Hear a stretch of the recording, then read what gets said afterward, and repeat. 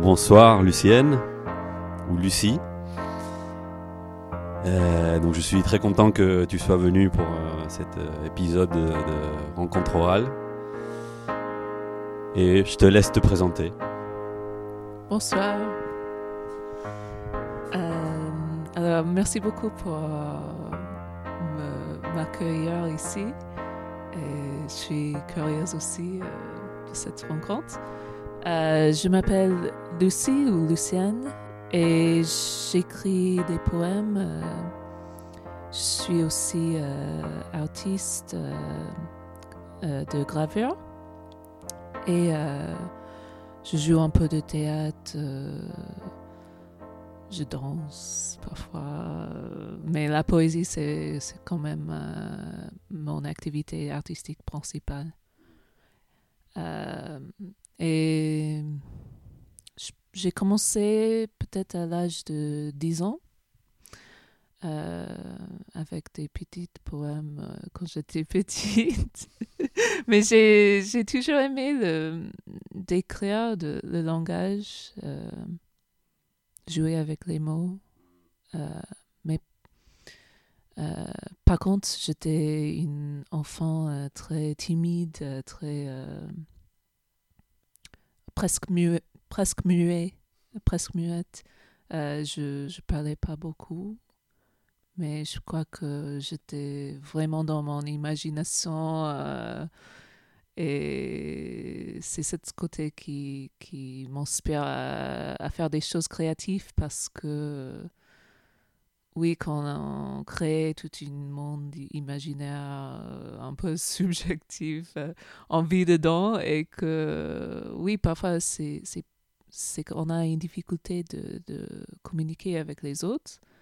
Mais en fait, c'est cette difficulté aussi qui nous fait vouloir communiquer et dire des choses, mais il n'y a pas de limite. Il n'y a pas de limite de ce qu'on peut essayer de dire et que, en fait, c'est ça la frustration de la communication, c'est que c'est presque impossible de faire passer notre message, mais que avec l'art, avec l'écriture, on peut au moins essayer de faire comprendre quelque chose dans la profondeur de notre être et que c'est quand même important, moi je dirais, pour presque tout le monde. Après, il y a des gens qui ne sont pas soi-disant artistes, mais je pense que tout le monde a cette volonté de s'exprimer, de être compris, de aussi créer quelque chose de beau, mais parfois c'est aussi juste pour prouver qu'on existe. Je pense qu'il y a ce côté aussi que chacun est dans leur propre petit monde et que parfois on a envie d'écrire pour s'affirmer, pour dire je suis là, j'existe, j'ai ces sentiments, ces pensées et il faut les sortir. J'écris un peu depuis l'âge de 10 ans dans plusieurs contextes et maintenant je suis à Paris. J'organise une revue de poésie qui s'appelle The Bioptic Review. Et c'est une revue en anglais, français et espagnol. Et on a déjà fait 2 ans. Et cette année, c'est la 3e année. Et c'est un nouveau projet qui est assez intéressant parce que ça crée vraiment un échange entre les poètes. Ça fait circuler les idées entre les langues. Et ça donne une place pour la poésie même, parce que parfois c'est difficile de trouver une place pour vraiment lire la poésie ou dire la poésie ou faire que les gens pensent que c'est important. Parce que la plupart des gens, peut-être, ils vont pas aller à la librairie pour acheter un recueil de poésie. C'est pas vraiment à la mode aujourd'hui. Mais je pense quand même que quand les gens prennent le temps d'entendre, la poésie touche quand même à tout le monde et que c'est quelque chose de beau et essentiel. Je vais lire un texte un peu féministe que j'ai écrit avec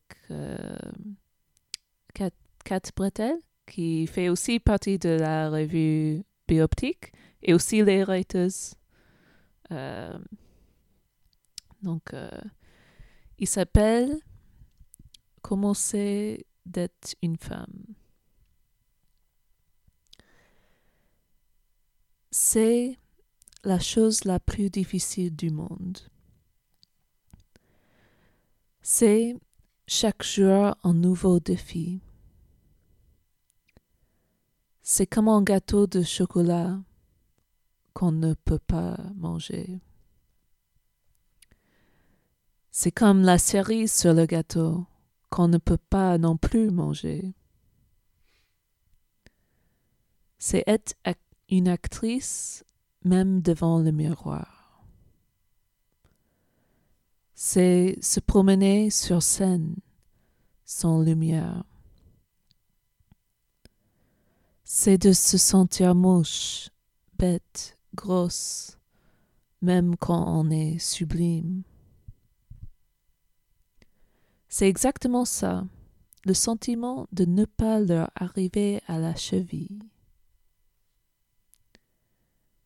C'est d'avoir besoin de remonter continuellement le courage. C'est d'avancer malgré tout. Est-ce que tu ressens vraiment un besoin très fort d'écrire? Oui. Oui, je ressens ça comme un besoin vraiment et que si je le fais pas, je suis pas du tout bien. Et peut-être il y a des façons d'écrire différentes, c'est-à-dire que parfois j'écris juste pour m'amuser, mais il y a d'autres temps où c'est comme si je dois écrire, j'ai pas le choix et que c'est presque comme une autre force me prend et que je mets les choses sur papier mais je sais pas d'où ça vient et oui c'est un besoin, je dirais que il faut s'exprimer, il faut dire faut dire ce qu'on pense, mais pas uniquement ça, parce que ce qu'on écrit, c'est pas forcément ce qu'on pense. Tout le temps, c'est aussi cette jeu de langage, beauté. Mais parfois, on veut exprimer quelque chose tout en le cachant. Donc, on veut faire quelque chose qui va avoir du sens pour nous, mais ne pas laisser les autres comprendre complètement non plus. Donc, c'est aussi la reconnaissance de soi. Je crois que c'est ça ce qui est vraiment important. This one's called North and South in English. North and South.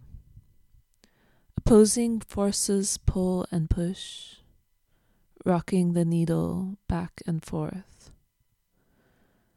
Towards which land will the world wander me? How can we ever know which way we go?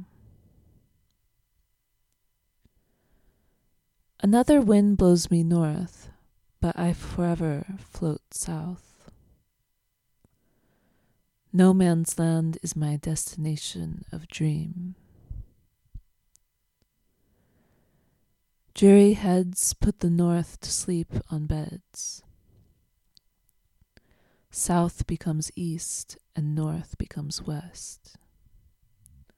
Only guiding star has flickered out.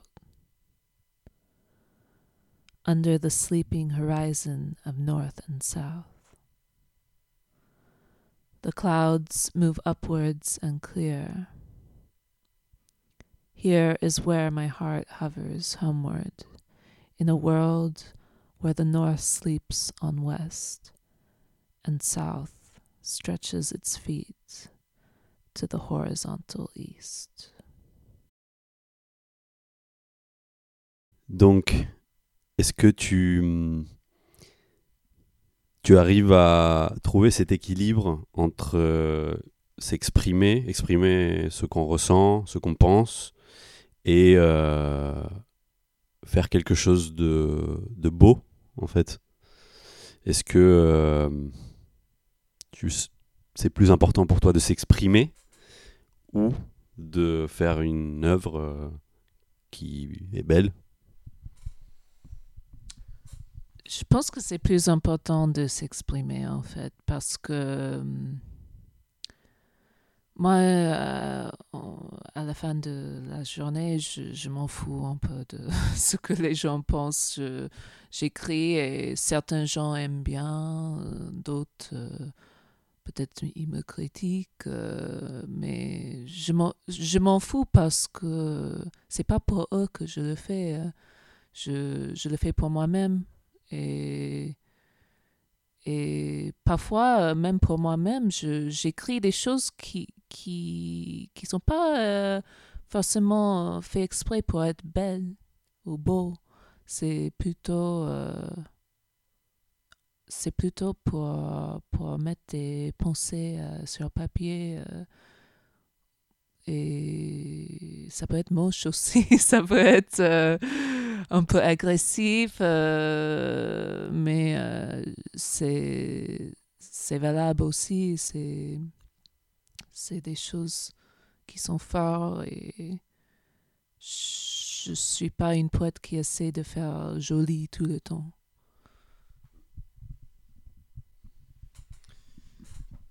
Et donc, quand tu dis s'exprimer, est-ce que tu exprimes la rage? Est-ce que tu exprimes la tristesse?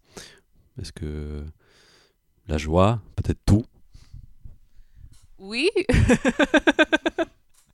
En fait, le thème de Biopic Review l'année dernière, c'était la rage et le paix. Donc, je voulais jouer avec ces deux sortes d'états différents, contraires. Mais oui, je crois que j'ai beaucoup de poèmes qui sur la colère, beaucoup qui sont tristes, d'autres qui sont joyeux, certains qui sont érotiques aussi, et d'autres qui sont juste drôles. Mais en fait, je pense qu'il faut jouer avec tous les états d'être. Il ne faut pas se limiter à une certaine émotion. Tout est valable. Mais ça dépend des moments. À la Pompadour.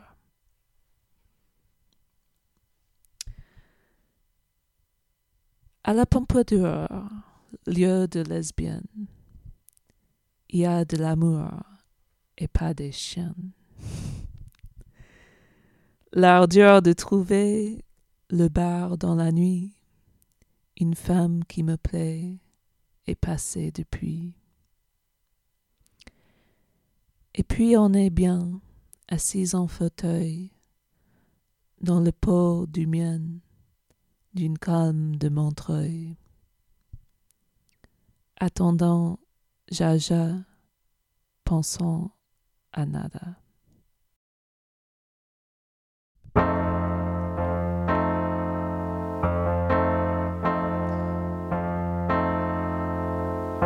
C'est la fin de la première partie de cette rencontre avec Lucienne. Merci d'avoir écouté et à bientôt pour la deuxième partie.